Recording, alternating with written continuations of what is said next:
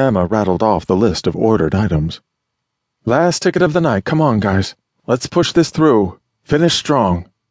Emma was exhausted, but it felt good, especially since staying busy helped burn through her anger from dealing with Riker and distracted her from all her problems.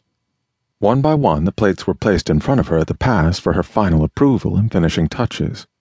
Once she was happy with the results, she gave her waitstaff the okay to take the dishes out to the diners. She turned back to her crew, 4 in total, since they were still missing Tony. "Nice job tonight, especially since we're still down a man." She leaned against the counter to give herself a minute before the day's events invaded her mind, escaping from where she'd locked them away so she could focus on her job. What Riker was asking of her was insane, and it didn't make any sense. Why the hell would he bother to give her even a second look when he could have any woman in the world?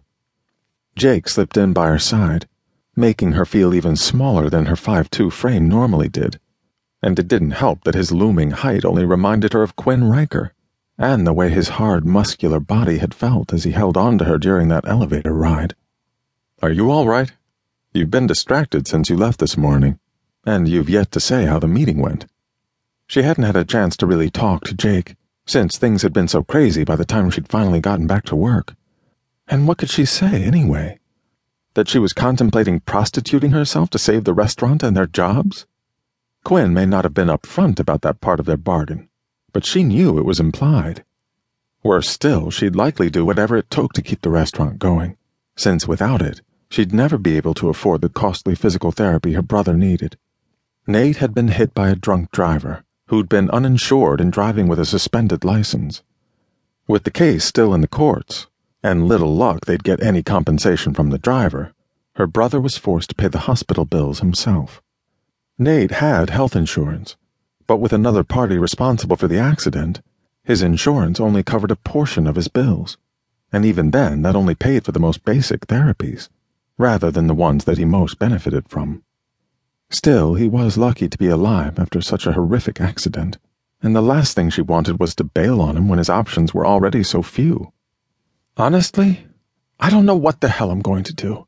He gave me 24 hours to think over his offer, which means that by tomorrow morning I better have some sort of answer for him." She let out a weary sigh, and debated drowning her troubles in the chocolate mousse cake they'd had on the menu for the night. "Well, what is there to think about if it'll save the restaurant?" Jake shifted to look at her, really look at her, his brow furrowed as he analyzed her weary face. What were his terms? Is he increasing the rent? If only it were that simple. She debated keeping the terms from Jake, knowing just how protective he could be of her. He's asking for a slightly different arrangement, not one I'm sure I'm ready to accept.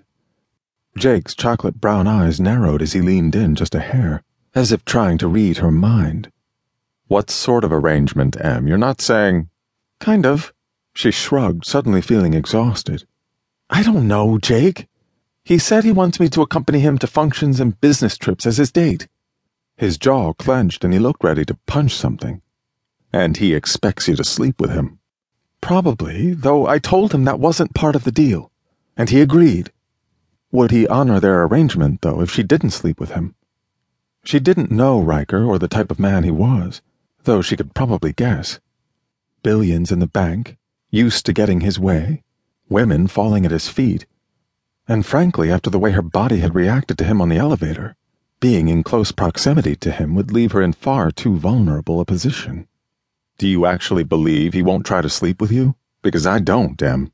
And if he hurts you, I'm liable to murder the bastard." She didn't doubt it for a second. Jake was her best friend and had always stood by her side. "He wouldn't hurt me. At least I'm pretty sure about that. He's a well-known businessman and he wouldn't take that sort of risk. But I don't get what the hell he's up to. I'm not exactly the supermodel type guys like him normally date." That was an understatement when she stood all of 5'2". "Those other women don't hold a candle to you, Em." He gave his head a shake. "It'd be one thing if you just needed the money. But there's nothing I can do about him renewing the lease. So I hate to ask, but what are you going to do?" "I wish I knew."